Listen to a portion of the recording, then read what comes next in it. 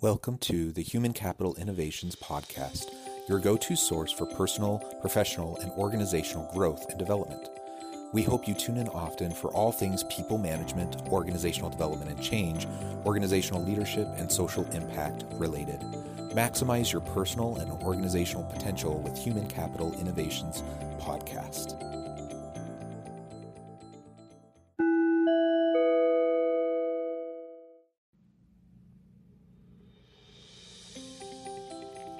Welcome to the Human Capital Innovations Podcast. In this HCI podcast episode, I talk with Leah Weiss about assessing a team's mental health needs to provide support and avoid burnout.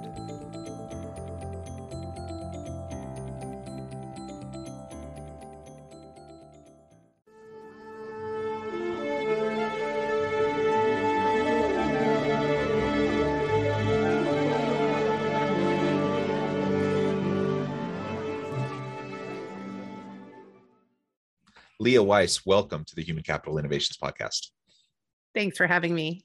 Yeah, I'm thrilled to have you today. It's a fun opportunity to be able to chat with you about something I think we're both pretty passionate about. We're going to focus our conversation today on assessing a team's mental health needs to provide support and avoid burnout. I think this is always an important topic, but particularly during this last 18 months, the pandemic, just all the challenges people have been facing, I think it's more important than ever. And there's been more and more pressure and weight placed on organizational leaders to be able to be empathetic and to provide more support in ways that perhaps they weren't used to doing in the past. And that's caused challenges for organizations, for leaders, and for their teams. So I think this will be a really important topic to unpack and to get some good practical tips for what people can do to help the situation and help everyone to just work and thrive in a healthy workplace environment. As we get started, I wanted to share Leah's bio with everybody. Leah Weiss is a researcher, lecturer, consultant, author, and co-founder of Skylight. Dr. Weiss is best known for her teaching at Stanford's Graduate School of Business and groundbreaking work with the Stanford's Compassion Cultivation Program, conceived by the Dalai Lama.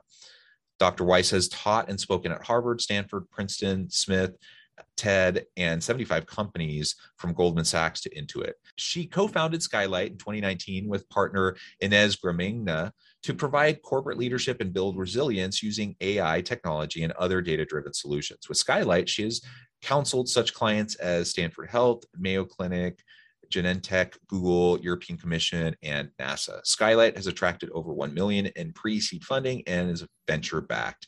An expert in workplace anxiety, burnout, resilience, and the role of leadership in addressing mental health, Dr. Weiss holds a Ph.D. from Boston College and bachelor's degree from Stanford University. She lives in Portland, Oregon, and has 3 young children. A wonderful background. I so appreciate the insights that you'll be able to provide, and I'm looking forward to the conversation. And I also have to say, I grew up in Salem, Oregon, so I'm particularly fond of the Pacific Northwest and that area. I'm a little bit jealous that you live there, and that Utah's great, but I do miss the Pacific Northwest. I love that. I hadn't realized you were from here. I detected some Pacific Northwest vibe in you, though. So somehow unsurprising. Little Portland weirdness in me, right? Yeah. Well, good. Anything else you want to share with listeners by way of your background before we launch on it? No, I think that's enough. We'll see what else comes out in the wash as we chat. Okay, cool. Well, as we get started, then let's kind of set the stage. I think burnout has been at all-time levels. And in fact, it was pre-pandemic. I'm trying to remember the timing. But as we were, we have all these different situations that are covered, conditions and situations that are covered under the Americans with Disabilities Act.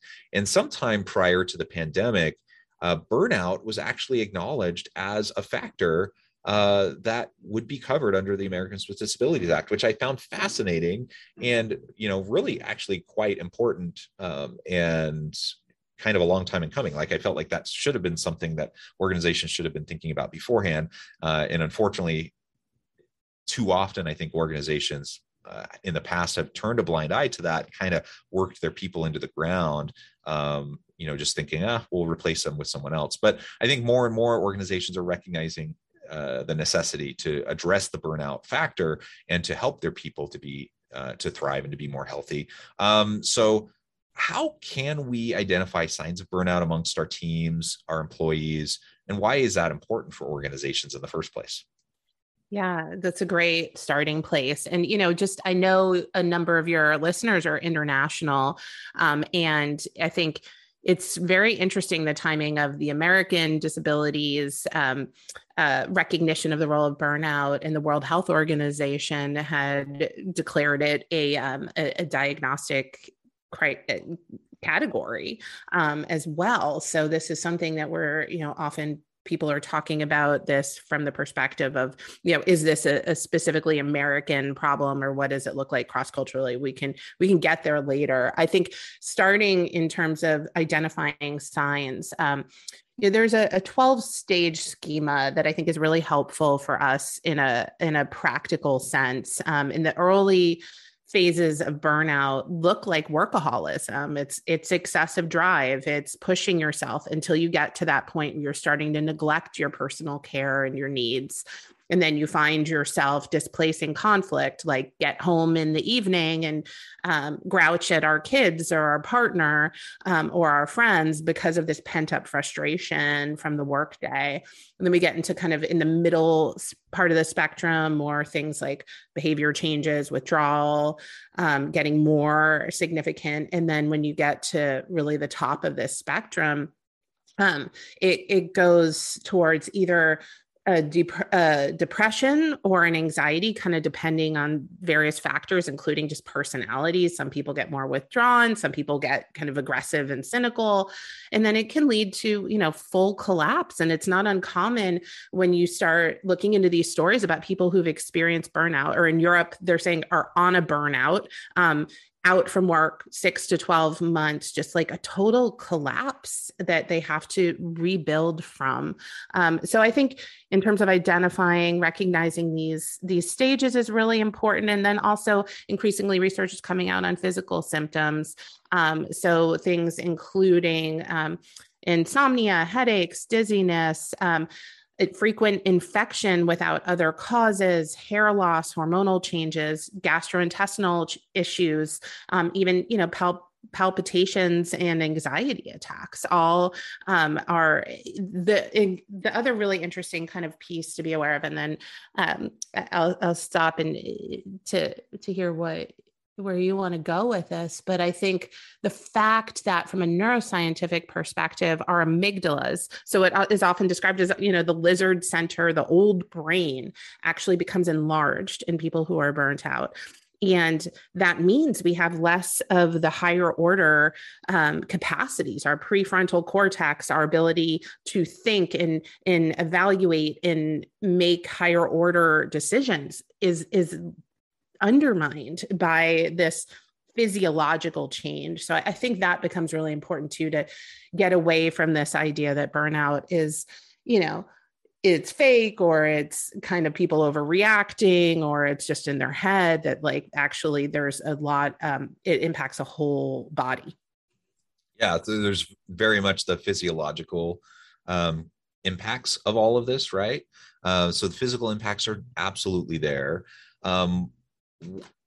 What do we know about the scale of burnout pre-pandemic, during the pandemic, what we might expect to see post-pandemic, and what kind of an impact does that have? I mean, certainly on the individual, it has a huge impact, and we want to, we don't need there to be a financial benefit to it for us to like treat people well. We should do that anyways, but there is a financial benefit. So what do we know about the scope and scale, and what are those financial impacts of burnout, and the potential financial benefits of helping people to be more healthy in how they approach their work?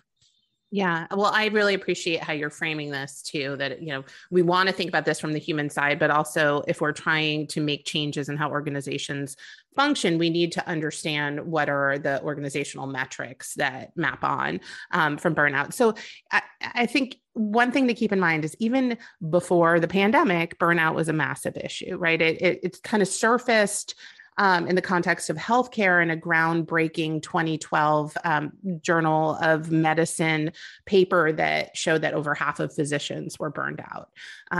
In the follow-on to September 11th, this was something in the caregiving professions with compassion fatigue and in clinicians who were burnt out. And then it kind of spread from there because people who were outside of healthcare were recognizing this in themselves. 2 in 3 people prior to the pandemic, if you asked managers, 2 in 3 of them were worried that their employees were overworking. 60% of employees prior to the pandemic were saying their jobs were breaking them down. If we look at now, depression rates are up by 3-fold. We've had millions of women, even this country alone, leaving the workplace. Women are significantly more likely to say that it is impossible for them to keep up with all of the demands in their lives, with the disrupted childcare and work demands and constant availability and so forth. And then when we talk about the costs of burnout, there's a lot of different ways to measure this, and I kind of frame it differently depending on which sector. So if we're talking about healthcare, patient satisfaction, medical error rates go up, safety across industries. I see this in high risk professions when the higher burnout, more safety incidents. And 60% of sick days are linked to it. And 34% of annual payroll disappears to poor engagement. So that, really shows in terms of the costs are so high from a financial perspective, because a burned out person, if you want to go back to the example of like lizard brain has taken over, can't think well, can't perform well, can't prioritize well, you're not going to get the work out of them from a pragmatic perspective that you would want. Yeah. And, again, the human case for this is compelling and should be enough. But if that's not enough for organizations to act, the business case is equally as compelling. And it's clear, it's quite clear cut. Like the research is pretty clear that these impacts are huge. And so if we want our organization to be successful and sustainable in the long run, we have to recognize and acknowledge the fact that mental health of our employees and potential burnout is something that has to be monitored. It has to be proactively dealt with, and that our people need to have the support they need. I again, coming back to the pandemic, and I don't want to dwell on that because this is a relevant topic anytime. But you think of first, the essential workers, the first line workers, say nurses, doctors in the hospitals and the medical system. Oh my goodness, the amount of fatigue and challenge and burnout that they're facing because of the pandemic is huge. And that's just one small area. But then you also have, like you mentioned, so many women taking on, we know that women disproportionately take on the home care, the child care, a lot of the home tasks, those types of things. And so trying to juggle all of that, now you have your kids at home, trying to do school. And of course, what that has resulted in is many women leaving the workforce. In a sense, I suppose that's a good thing because they didn't burn out trying to juggle 10 things all at once. But there's been reports that have suggested we've set back gender equity, gender equality in the workforce a generation or more just during the pandemic because of that. And so that's horrible. And we need to correct that. So, I mean, the bottom line is this is a huge, huge issue. And it has real implications for everybody. So we need to learn how to better assess our team's mental health and be more supportive. Thoughts, ideas on how we can do that with our people to create an atmosphere where everyone is healthy, both physically and psychologically?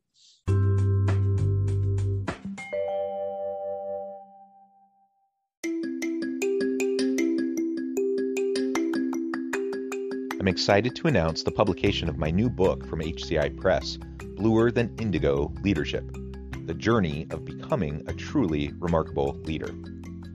Early in my adult life, I learned about an Asian proverb that translates as bluer than indigo. If you think about the color indigo, it is a brilliant, deep, and vibrant blue, what some would call the bluest of blues. To have something that is bluer than indigo is rare and truly remarkable. Contrary to popular myth, there is no one-size-fits-all or cookie-cutter approach to effective leadership. There's no silver bullet, no secret sauce, no go-to model that will solve all of our problems.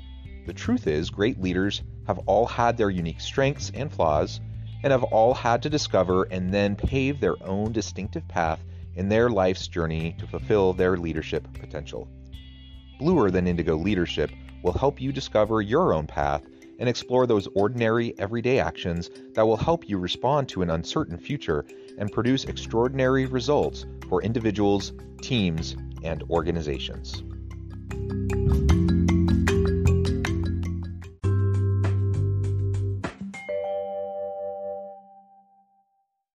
Yeah, well, and I think, two thoughts with respect to the measurement side. I think we do need to measure, and we need to think about the various components of burnout and go also beyond the individual. So there's a kind of a metaphor from one of the key researchers in the space of burnout, where she describes trying to solve burnout at an individual level is like blaming a cucumber in a vinegar barrel for becoming a pickle. It just doesn't make sense. So while it happens person by person, the conditions for it are so critical. And I think that's part of why we've been seeing the interventions and a lot of the workplace wellness strategies that focus on the individual come up short. We spend as collectively billions of dollars a year on them. And then, you look at, there was a study that came out of Harvard Med School last year, looking across organizations, thousands of organizations. And the interventions we are trying at the individual level don't help people either at their individual mental or physical health, or help the organization from the metrics like engagement, absenteeism, calling in sick, that kind of thing.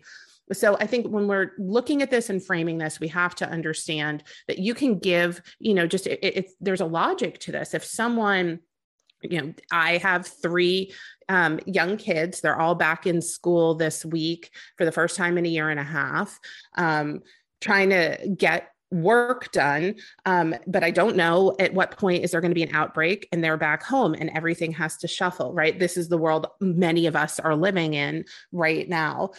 So it's not, if you want to offer me more individual benefits so that I can do online streaming workouts that the workplace is going to pay for, or you're going to give me, an online app for therapy. It's like, yeah, great. But actually that's not the problem I'm experiencing. What would be more helpful is engaging at the team level, educating managers about what I actually value. And time and again, it comes out that parents want flexibility more than benefits that they don't have time for, right? And I think this is why the assessment problem is so major, that people are trying to solve problems with the wrong tools. And if you ask the right questions. So this is one of the reasons I spent the last 2 years, I had started before the pandemic, creating an up-leveled kind of multifactorial diagnostic around burnout that includes things like self-report and other components. So you understand what is causing the burnout in this person in the context of this team, and then therefore, what do they need? And so for one person, it might be really about the combination of outside of work things with their work role. But for another, like in healthcare, one of the biggest drivers of burnout isn't these clinicians are trained and used to working around the clock. I come from a family of surgeons, like they eat and breathe, getting up at 4:30 in the morning, being on call all night. That's totally normal to them. What burns out physicians is moral injury, when their values are undercut because they can't provide the quality of care, or we as patients are making it impossible for us to be helped, right? That's the headlines we're seeing in the context of the pandemic. So I think what I'm getting at is all burnout is not caused by the same thing. We need to understand what the different reasons for it look like so that we can approach those in terms of the solution space.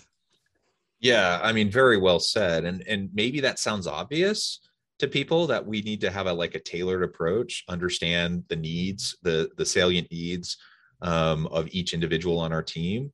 But is it happening? It seems obvious. Is it happening? I'm not so sure it is. And that's not to say we don't have good intention organizations and leaders trying to do it, but it's hard. It means you have to have those conversations. You have to be open to the feedback. You have to, it's so much easier to say, okay, we're gonna be committed to our employees' mental health. So here's a free online counseling that you can do, or here's a gym membership or whatever. That's so much easier. And then you can kind of check the box and move on. And so it's no wonder that organizations and leaders often try to do those things, as opposed to really understand the individual circumstances of each of their people. I get it. I get that that's hard, but that is what leadership is. Leadership is about developing meaningful, genuine relationships of mutual accountability and trust with our people. And we can't shortcut that. That only can happen as we develop that relationship over time, by consistently meeting with, talking with, listening to the people that we work with. And just listening, just being there and showing genuine empathy is going to go a long way, because people feel supported. But then you'll learn what they need. And like you said, for a lot of people, that's just the flexibility to do what you need to do when you need to do it, for your family, for your kids, for your loved ones, your friends, whatever. And ultimately, if I have that support to know that I'm not going to be looked down on or in some way hurt in my job career trajectory because I'm trying to help my kids do online school at home, that goes a really, really long way. And then I'll be able to juggle the other stuff. I'll be able to figure it out if I know I have that kind of flexibility. So I think that's just really, really key. Yeah, I think that's right. And I agree with you that, the managers that we've interviewed and worked with, and I think everybody has, it's very rare to find someone who's like, yeah, I want to burn out my team. It's like they're overwhelmed, they're stressed, they have good intentions. Maybe they became a manager without the training and leadership skills to necessarily know how to have these hard conversations. I find that assessments can really help with having the hard conversations, because if you get back as a manager, here's where your team's at, and here's what they're struggling with, and use that as the springboard for a conversation. We find that just kind of templating out that process has really helped the teams that we've tried to engage with. And then, of course, individual coaching is a great resource for managers to up-level these skills. But if it's not intuitive, which it's not for most people, how to have these conversations with your team, figuring out how to understand where they're at with respect to their values, their purpose, how much autonomy they're experiencing. Maybe they want more flexibility, or maybe they want more support. Do you have the basics in place in terms of structured rest, that people can take vacations, that people can unplug, or have you set things up in a way that people are indispensable, which is going to drive them towards burning out? And what are you doing to work on a sense of belonging and inclusion, and that's going to support having effective collaboration? So I like the kind of using the tools as a way to understand where you are and where to focus change, and development and accountability within your own group. Yeah, I think that accountability piece is also just really important. So any tools that we have to better understand these conditions, the situations and circumstances of our people, and how they're dealing with those circumstances, that's going to be a win for us. And then there has to be accountability built into all of this, so that we can ultimately meet the needs of our people. I'm just noting the time. We have just a few minutes left. Before we close, though, I wanted to ask about the return to work. So, so many people have been remote for so long. more and more people are kind of going more to a hybrid model. Organizations are wanting their people to come back. That again raises a lot of these concerns, the stresses, the anxieties, and that can lead to further mental health challenges and risks, depression, anxiety, fear, and so forth. So what should we be anticipating in terms of the burnout and the mental health challenges of people as they return to work? What can leaders do about it? Yeah, I think that preparing yourself and understanding that, what experts are describing as the follow-on pandemic to the coronavirus is going to be this mental health pandemic. So that is going to show up in your workplace, people's anxiety, depression, whatever, trauma, all going to be more acute. And then the anxiety of changing environments and their fear about what that means and how to navigate. I think one of the things leaders would really benefit from is getting clear on the types of resilience, strengths, and weaknesses in your teams. We've created a tool. It's a free tool on our website that we can, link to as an example of this, so that you can understand and have conversations with your folks about what's motivating you, how are you handling stress, and probably most importantly, based on who you are and your personality and your coping strategies, how can you support each other? And so I think these kinds of instruments, as people are coming back to work and having the conversations about, in the risky conversations, they can feel that way to managers, as you already said, opening the door to what are you worried about? What are you navigating? Some people may just not want to go there, but guess what? It's there if you go there or not. So, finding a way to put it out there on the table and be people together, humans trying to navigate an unprecedented time by having these conversations is going to put you in a much healthier, more sustainable position than avoiding that conversation and not knowing what's happening for your people. Yeah. I mean, sticking our heads in the sand isn't going to work, right? Sometimes we think, I don't know, we persuade ourselves to think that will work. It never does. So we just need to address this head on. Well, Leah, it has been a real pleasure talking with you today. We've just scratched the surface. We could go on, and you're welcome back anytime to continue the conversation. Before we close today, I just want to give you a chance to share with listeners how they can get connected with you, find out more about your business, your team, the work that you can do for them, and then give us a final word on the topic for today. This has been such a blast. Time has truly flown by. I'd love to keep in touch with listeners. I'm pretty active on LinkedIn, so you can find me there. I have a personal website. The tools that I've referred to in our conversation today are mostly on the Skylight website. So you can find our resilience quiz, use it with your team for free. We have other compassionate conversations tools up there. And we have a newsletter through Skylight that you can sign up for as well. And I think the final word on the topic, let's go with this idea of really think about, if you're sensing that folks are struggling in your team, remember this vinegar metaphor and think about what can you do together to take acidity out of the environment, and find your way to starting an edgy conversation, just leaning into that. You will create more human relationships, a better community. And I think you'll find that the respect will just increase, but it's a risk. So do that and show up and let us know how it went. And I would love to come back and continue this discussion. Wonderful. Thank you so much, Leah. It's been a real pleasure. I encourage listeners to reach out, to get connected, find out more about what she and her team can do for you. And as always, I hope everyone can stay healthy and safe, that you can find meaning and purpose at work each and every day. And I hope you all have a great week.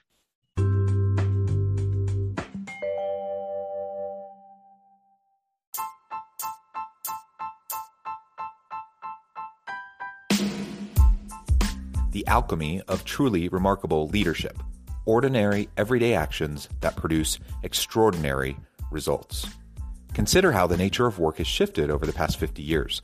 With increased globalization, rapid technological advancement, and the shift in economic composition, the average job of today looks very different than the average job of 50 years ago. What will the jobs and organizations of tomorrow look like? Moreover, what does this all mean for organizational leaders? What are the core competencies and capabilities of organizations and their leadership that are prepared for continued disruption and geopolitical and socioeconomic shifts? Regardless of what the future holds, increasingly, leaders need to be socially minded, data-driven, decisive, champions of talent, and disruptors of the traditional notions of leadership, teams, organizations, and work.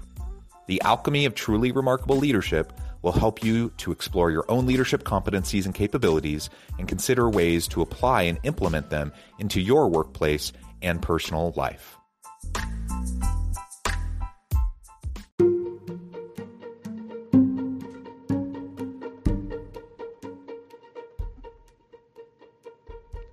Check out Human Capital Innovations magazine, Human Capital Leadership.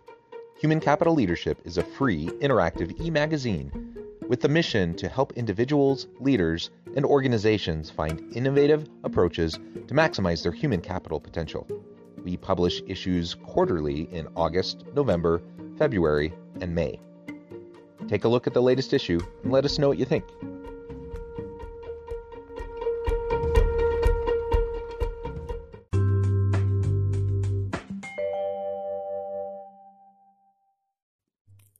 Thanks again for joining us for this episode of the Human Capital Innovations Podcast. I hope you stay healthy and safe and that you have a great week.